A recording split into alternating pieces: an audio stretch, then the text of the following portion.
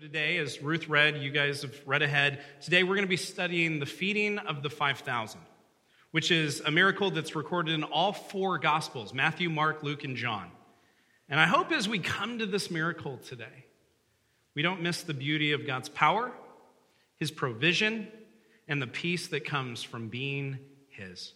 So before we jump into John chapter 6, I want to encourage you, it'll be up here, but you can go in your Bibles to John chapter 20. This is a specific verse we've quoted multiple times throughout the John series, because this is where the biographer, John, the disciple whom Jesus loved, kind of explains why he wrote this book and what he intended for his readers to understand. So in John chapter 20, verse 31, John says this, "But these are written," this gospel was written, this book of the Bible was written, "that you may believe that Jesus is the Messiah, the Son of God, and that by believing you may have life in His name." For some of you, that makes a ton of sense. And for some of you, it hasn't clicked yet.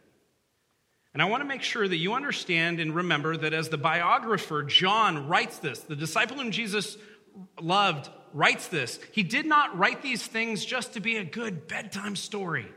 He did not write these things just so you would have good principles to put into practice.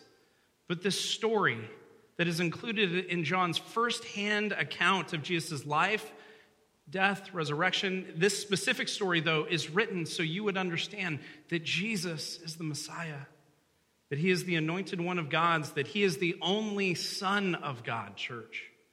And by believing and knowing this, that we could have life. We could have eternal life.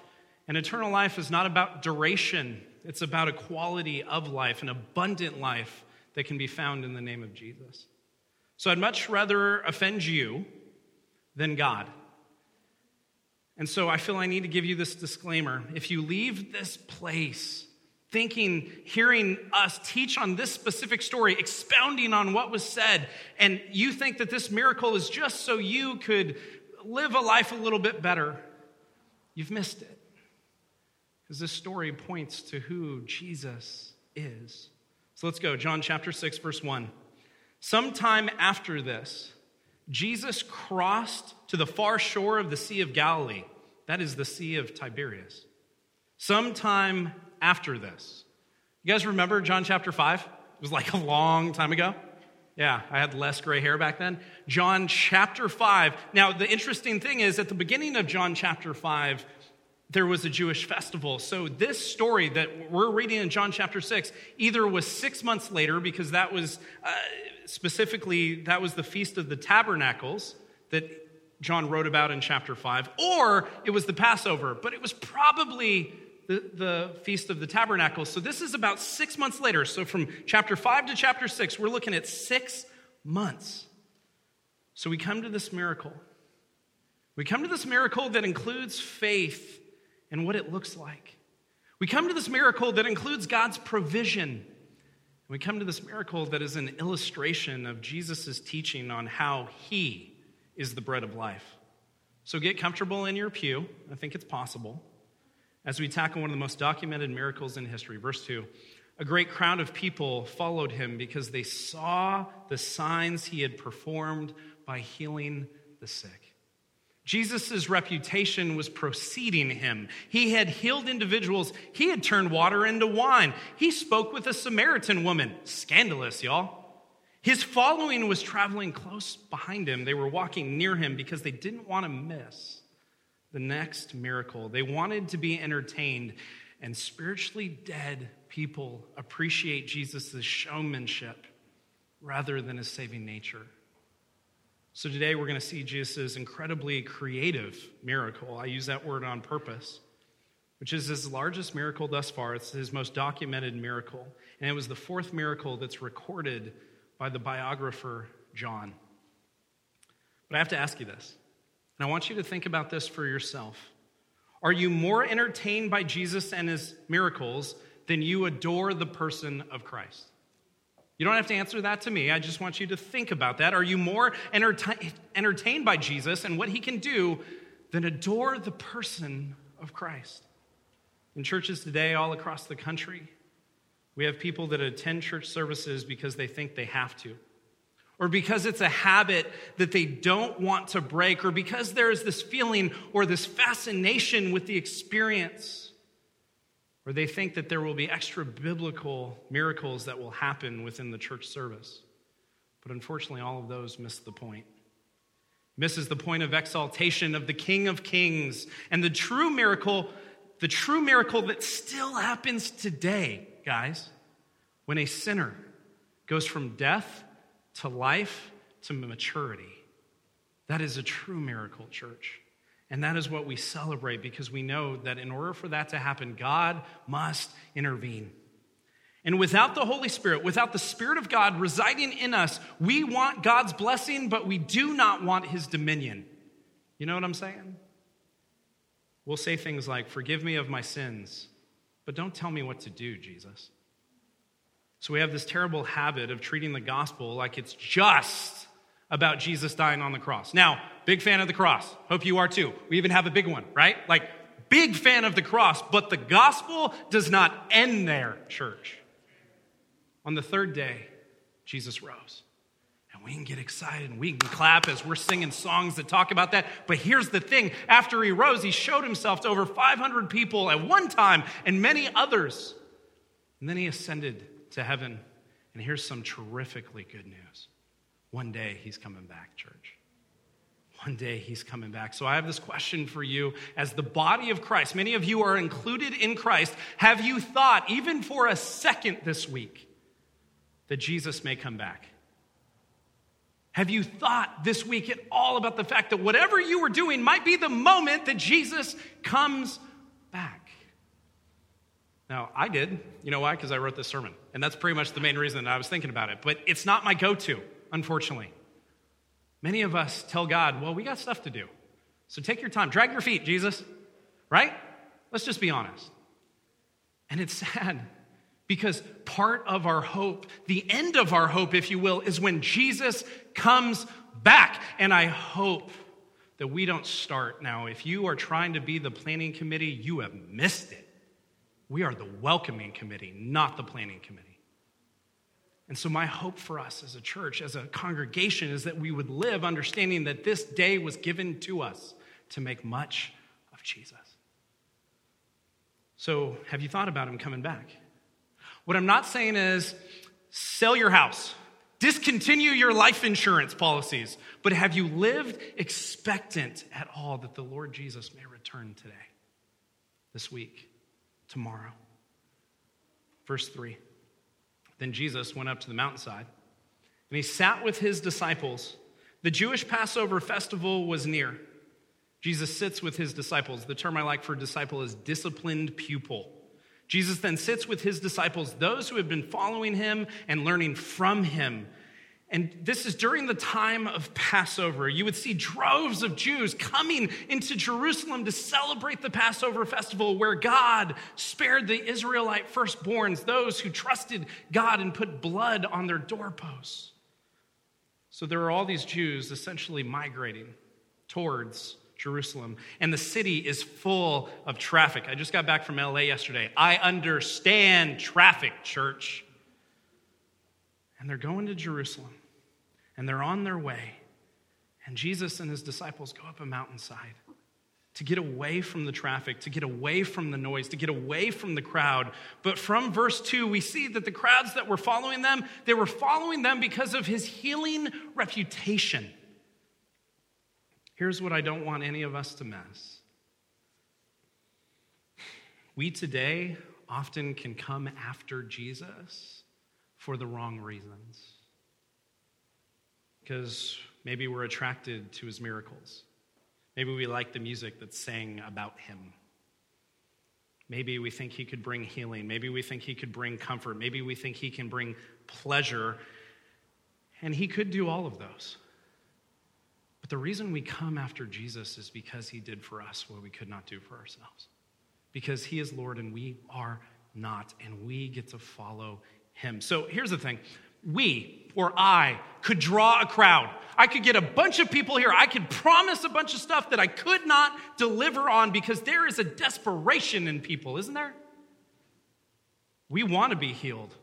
We want to belong. We want to find purpose bigger than ourselves, don't we? And yet that's what Jesus brought. But yet people wanted the shiny stuff that didn't require any commitment, rather than the life-changing stuff that would require submission. Here's the thing about true biblical Christianity. Salvation is a free gift. Free. Free 99. It is free. But discipleship will cost you your life. If you truly come to Christ, if you've had your heart transplanted, if you have repented of your sins and God has intervened, your priority list will change. You know that, right? Your agenda will no longer be your own. It will be of the Father's because you're about your daddy's business. And this is what we desperately want for those closest to us. If we're included in Christ, we want those closest to us to know him and to grow to look more like him. So if you were invited today, you got one of those invite cards and like, you're invited, and you got one of those. We're really, really glad that you're here. But we'd love for you to not just attend our community. We'd love to see you grow. We'd love to see you grow spiritually. And it's not a natural progression of attendance. You can attend church your whole life and totally miss it. It's happened. I've seen it. I've performed funerals of people who have done it. But it is a supernatural intervention of God, evidenced by growth after you repent of your sin. So some that are here, you're just kicking the tires of this church thing. We are so glad that you're here. Come ask us questions. We like questions.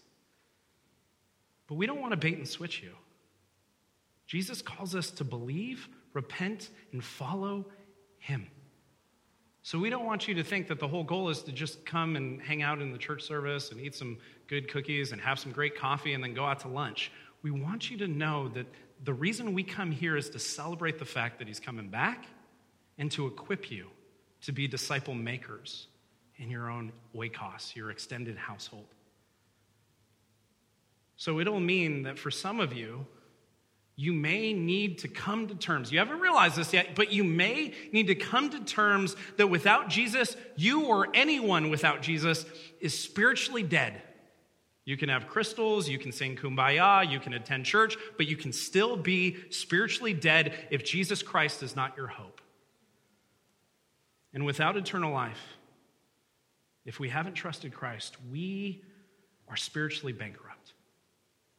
Without trusting and following Jesus, because of our sin, because of our sinful nature, we are excluded from Christ. That's the bad news. Oh, but the bad news makes the good news so good, doesn't it? So good. The good news is that Jesus came, that Jesus conquered, that Jesus ascended, and Jesus is coming back. And when you're excited about this gospel truth, it starts to define who you are. Verse 5. When Jesus looked up and saw a great crowd coming toward him, he said to Philip, "Where shall we buy bread for these people to eat?" I love this. I love this exchange. You'll see why in a moment. But God really never asks a question because of ignorance. Every time you see Jesus ask a question, it's to expose something in the hearer. And I think he was trying to show Philip that there was an impossibility of feeding everyone that was there physically. I think that's why I asked him, where could we get this food? Where shall we buy this bread? Verse 6, Jesus says he asked this only to test him, for he already had in mind what he was going to do. This seems kind of messed up, doesn't it? It's like a parent who has a kid that's been out doing stuff, and you check your iPhone app, and then you know where he was, and then they come home, and you go, "So where were you?" Right? It's essentially, Jesus knows the answer to this, and yet he comes and he tests Philip. If anything, I think he was testing Philip to see if Jesus wanted he wanted the disciples, all of them, to be thinking about the physical, the fact that there was more physical need than possibly they were paying attention to. So let me do something real fast. I'm going to walk away from the pulpit, and I want to tell you as well, there's probably more physical need in your oikos than you're probably paying attention to. Okay, back to the sermon. Verse 7.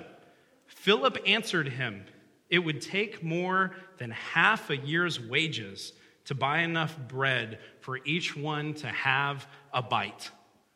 I love Philip. He's the logical one. Does anyone have this friend in their life? Anyone have Shelton in their life? Yeah, okay.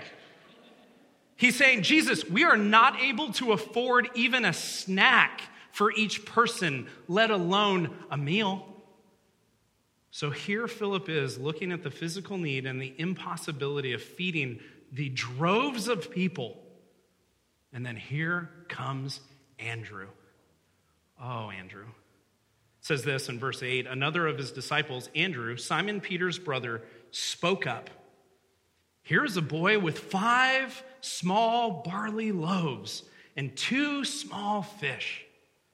But how far will they go among so many?" I love Andrew's faith right here.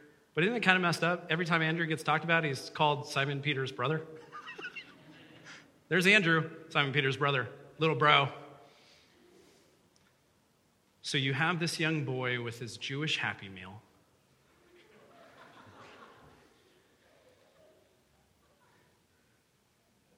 And you've got Andrew going, well, we got something. Let's at least try to share it. Isn't this Andrew's faith? Isn't this Andrew's faith being put on display? Lord, we have a little, and so we can at least try, right? Hasn't Christianity in 2018, hasn't the idea of faith become more about talking about faith or even writing books about faith than actually exercising it? Come on, anybody? So my question for you, church, is do you feel that you've ever been in a circumstance that's insurmountable? It's impossible. That you just can't even. You ever feel like a situation you're going through is just, there's no hope? And yet we look at this text and we think, but what if God can? What if God is able? What if your little effort is all that God is expecting of you? What if instead of using a laundry list of excuses as our default, we had enough faith to say, let's try and see what God does? What if we can't, but God can? Church, I want us to be a church that's known for exalting Jesus. But you know what that looks like? It's like living by faith. And a lot of times, we think of faithfulness as we have to do crazy things that require a bunch of faith. Let me quote Tim Keller. It's not about the amount of faith. It's about the object of your faith. And the other day, I was meeting with some of the worship leaders, and we're having this conversation. We're talking about faithfulness, and I wanted to remind them that faithfulness in particular, it means to be rooted. That's what it means. It means to be rooted. So I made Gabe. Where's Gabe? Right there. I made Gabe. I said, I need a volunteer. And Gabe's like, me. And we walked out of my office, and there was this big tree with this really solid tree trunk. And I said, Gabe, I want you to try to move that tree. So can you guys picture Gabe? Stand up real fast, just so everyone can see. He's big. You'd think if anyone can move a tree, it's him or Sam. And so he gets, and he goes against the tree, and I didn't put it in the slides, but he goes against the tree and he tries to move it. Did the tree move? Not at all. You know why? Because that tree is faithful.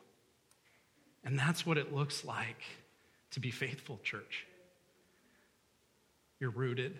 You're not going anywhere, no matter what happens. So don't just, I need to go do this. I need to go. No. You need to have a consistency of being rooted consistently throughout your life. It's the theme of your life. That's what faithfulness looks like. Man, that's good. That wasn't even in my notes. Aaron's like, why didn't you say that in first service? All right. Verse 10. Jesus said, have the people sit down. There was plenty of grass in that place, and they sat down. About 5,000 men were there. Jesus is such a type A, isn't he? I love that about my God. All right, we're all going to get in order, right? And he puts them in order. And these disciples, they probably were getting a little nervous, don't you think? There are 5,000 men that are there. That's what it says. The text says that there were 5,000 men. Now, where there are men, there are usually women. You guys tracking with me? And where there are usually men and there are usually women, there are usually children. You guys know how that works, right? Okay. So I'll let some of you catch up. There was far more than 5,000 people. That's my point. So this is a massive crowd. Probably 10,000 individuals. Starving mouths because they've been walking on this great journey to hear from this miracle maker. And here they are. They've been traveling just to get a peek of Jesus, who has this reputation of doing marvelous and amazing things. And yet, like Woodstock, resources were few and far between. That was for like 4 of us. Verse 11. Jesus then took the loaves and he gave thanks. If you have your Bible out, underline gave thanks. And distributed to those who were seated as much as they wanted. Y'all see the miracle? He did the same with the fish. What? If I'm a disciple, I'm probably a little nervous. And first you ask me to put all these people into these rows so we can distribute what? A crumb of a crumb to these people? A fragment of a crumb? And as they do, more and more food starts to be distributed. Lord, have you been holding out on us? Where's the caterer? This is crazy. But Jesus gives thanks. There's a reason I had you underline that. Thanks for what? In a human sense, there was nothing to give thanks for because the odds were against them. There was nothing. There was just this little group of food, very little for these 10,000 people. But in the heavenly sense, church, in a spiritual sense, we give thanks for everything because God is the one who intervenes and provides. So, church, you want to be a church that has faith? Give thanks. Give thanks for the hard. Give thanks for the good. Give thanks for the little. But how often, and I'm mostly talking to me, do we take for granted the things that God has given us? How often do I want to get what I deserve because of how hard I've worked, how much I think I've earned something, rather than what God gives us, which is grace. And grace is getting what we don't deserve. I don't care how hard you work. I don't care how holy you think you are. You do not want to get what you deserve. You hear me? Romans 3, verse 23 says it this way. Paul writes to the church in Rome and says, "For all have sinned and fall short of the glory of God." Real quick Greek lesson. You ready? You know what all means? All. For all have sinned and fall short of the glory of God. But Romans 6:23 says, "For the wages of sin is death." What are you owed because of your sin? Not a parting gift, but death. But the gift of God is eternal life in Christ Jesus our Lord. So let me just make it as clear as possible. What you deserve, no matter how good you think you are, you deserve death. That's some bad news. But remember how good God is. What do you get if you've repented and trusted Christ? You get Jesus, which is exactly what you don't deserve. So who do you want to pay for your sin? Do you want it to be you and your pride? Or do you want it to be Jesus and his crown of thorns? Our eternal life, our justification, our righteousness, our right standing before God, that we get an eternity with God, all of that is a gift from him. None of us should ever act as if we played any part in this gift. Like a 15-year-old driving a Tesla, they did not earn it. You're like, You can't drive till you're 16. Like I said, they did not earn it. Verse 12. When they had all had enough to eat, underline that. This miracle is beautiful. When they all had had enough to eat, he said to his disciples, Jesus said to his disciples, gather the pieces that are left over. Let nothing be wasted. Okay, I love my God for all the reasons you'd think. Dying for me, rising from the dead, giving me what I don't deserve in Christ, great exchange. Like, I love him for all of those things, but I also love him because of his incomparable riches of grace. Jesus gives us enough to have leftovers. Wow. Let nothing be wasted, he says. Verse 13. So they gathered them and filled 12 baskets with the pieces of the 5 barley loaves left over by those who had eaten. 12 baskets. This number is specifically used in all 4 of the Gospels, Matthew, Mark, Luke, and John. 12 baskets is represented, and I think it points to the significance of the number 12. And I think it represents the 12 tribes of Israel, that God would provide for them and would provide for us. But it also is not lost on me that the disciples, who probably almost all, maybe other than Andrew, doubted that anything could be done, are directly seeing Jesus perform this miracle right in front of their eyes. They've seen behind the curtain.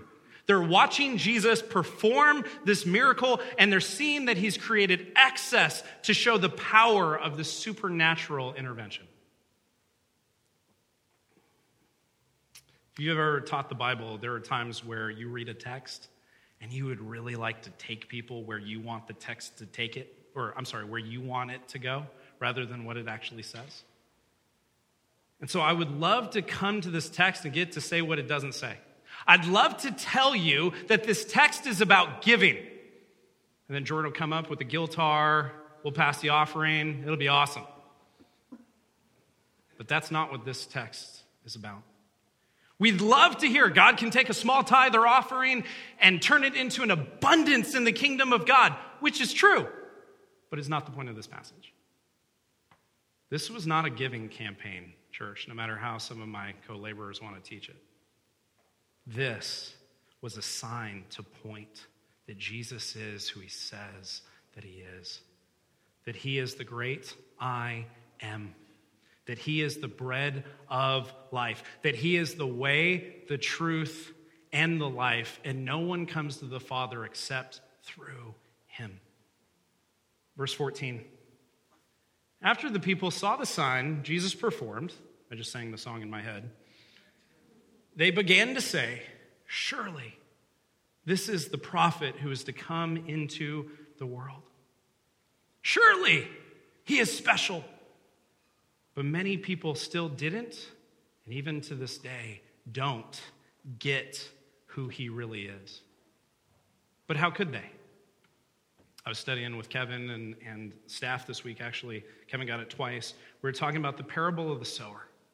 And many of us are familiar with the parable of the sower if you have some church background, and it's this idea where this farmer spreads some seed. But the interesting thing is, it's the only time the sower is talked about, and we call it the parable of the sower. So I actually think it's about the soil, the parable of the soils. And so the farmer spreads the seed, and it lands on one where it just lands on hard rock, and nothing comes of it, and there's no root, and it's worthless. Some, it lands on just a little bit of space where it can start to grow up, but it gets taken. The seeds get taken. Then it lands in another piece of soil that's just a little bit more, there's a little bit more soil, a little bit more harvest there, and it springs up real fast, but then the worries of this world take it away. And then there's the fourth one, which we always think we are, don't we? Can we just be honest about this? It's the multiplied one. It's the one where a bunch of soil, the soil, it sprang up this crop and it was 60-fold and blah, blah. Are you? Are you that soil? I don't say that to be mean. I actually say that to be gracious. Have you grown? Let me back up. Have you repented? Because when you've truly repented and you've changed direction, you've started to follow Jesus, all of a sudden things start to take root in your life. And you start to grow to look more like Christ. You start to grow in your faithfulness. You start to grow in your love. You start to grow in your peace and your joy. So friends, don't miss who Jesus is. Man, yeah, he was a prophet, but he wasn't just a prophet.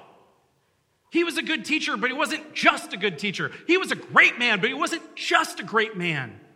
Because all of those accolades by themselves belittle who my God is, church. Because my God, Christ Jesus, is the Savior and the Lord of this world. And he came into this world to bring the kingdom of God to us because we could not and we would not work our way to him. Verse 15. Jesus, knowing that they intended to come and make him king by force, withdrew again to a mountain by himself. Oh, people, wanting to make Jesus an earthly political king rather than the king of the kingdom of God. Isn't that what we do? We want to attempt to put someone on a pedestal until he or she disappoints us and doesn't do what we want them to do, and so we can throw rocks at them on that pedestal. People wanted to make Jesus a political figure, but that's not why he came. And as we see in this passage, as we see in the next few weeks, as we study John chapter 6, Jesus came and did what no one else could do to point us to the fact that he is who no one else is. So do you believe that God can? Maybe, just maybe, you don't think he can because your circumstance is too difficult. Maybe you don't think he can because you haven't repented and changed direction. The end of the parable of the sower, as he explains that analogy, he says, he who has ears, let him hear. Some of you literally cannot fathom what I mean, that if you haven't repented, you're not a Christian. Because you will point to your church attendance. You will point to how godly your parents are. You will point to how much you give in the offering. You will point to the non-rated R movies that you watch, and you will try to find justification in anything but King Jesus King. Why? Salvation is free, but discipleship will cost you your life. And a lot of us don't want to give up our lives to the Lord. We want his blessing, but we don't want his dominion. We don't want him to oversee our lives. And so I want to encourage you in this moment. I want to give you an opportunity to repent. Some of you were like, wait, I repented. Good. I'm glad. Did you? Good. Some of you haven't.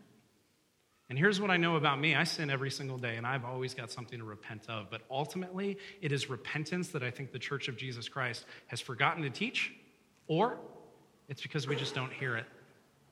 He who has ears, let him hear. And so I made the sermon shorter just so I could really punch this. Repent. Repentance, when the dudes are on the street corners with the signs, they're wrong. Because they treat repentance as a threat. Repentance was never a threat. It was always an invitation to be intimate with God. So worship team, once you come on up, please don't try to make me sound more spiritual than I am. I'd been a Christian for, at least in my mind, 9 years. I had preached in front of thousands of people. I was sharing Christ. I was all excited about him. I was telling people about Jesus. I had baptized some of the people in this room.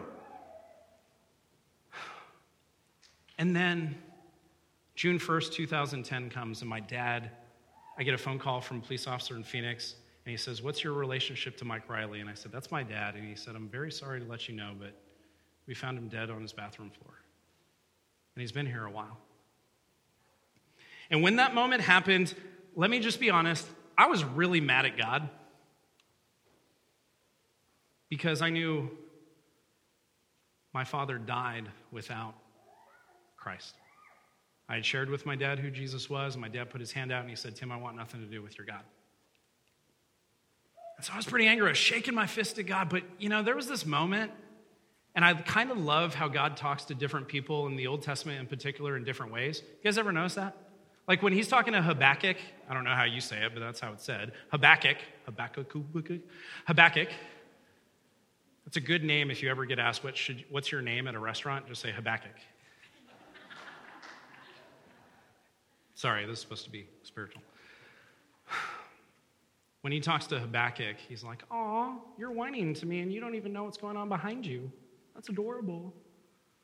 But then Job comes at God. And God's like, "Hey, put on your big boy pants." Because that's exactly what Job needed in that moment. I feel like God spoke to me that way when my dad had passed. Because in that moment, I wanted nothing to do with God. And yet God just comes to me and he said, "Hey, Tim, there's no one in heaven. There's no one in eternity. There's no one worshiping me that doesn't want to be there." But you got to think of the line of thinking. Based on that, there's no one in hell that doesn't want to be there either. Because hell is the place where God is not. And if you want nothing to do with him in this life, he'll give you what you want.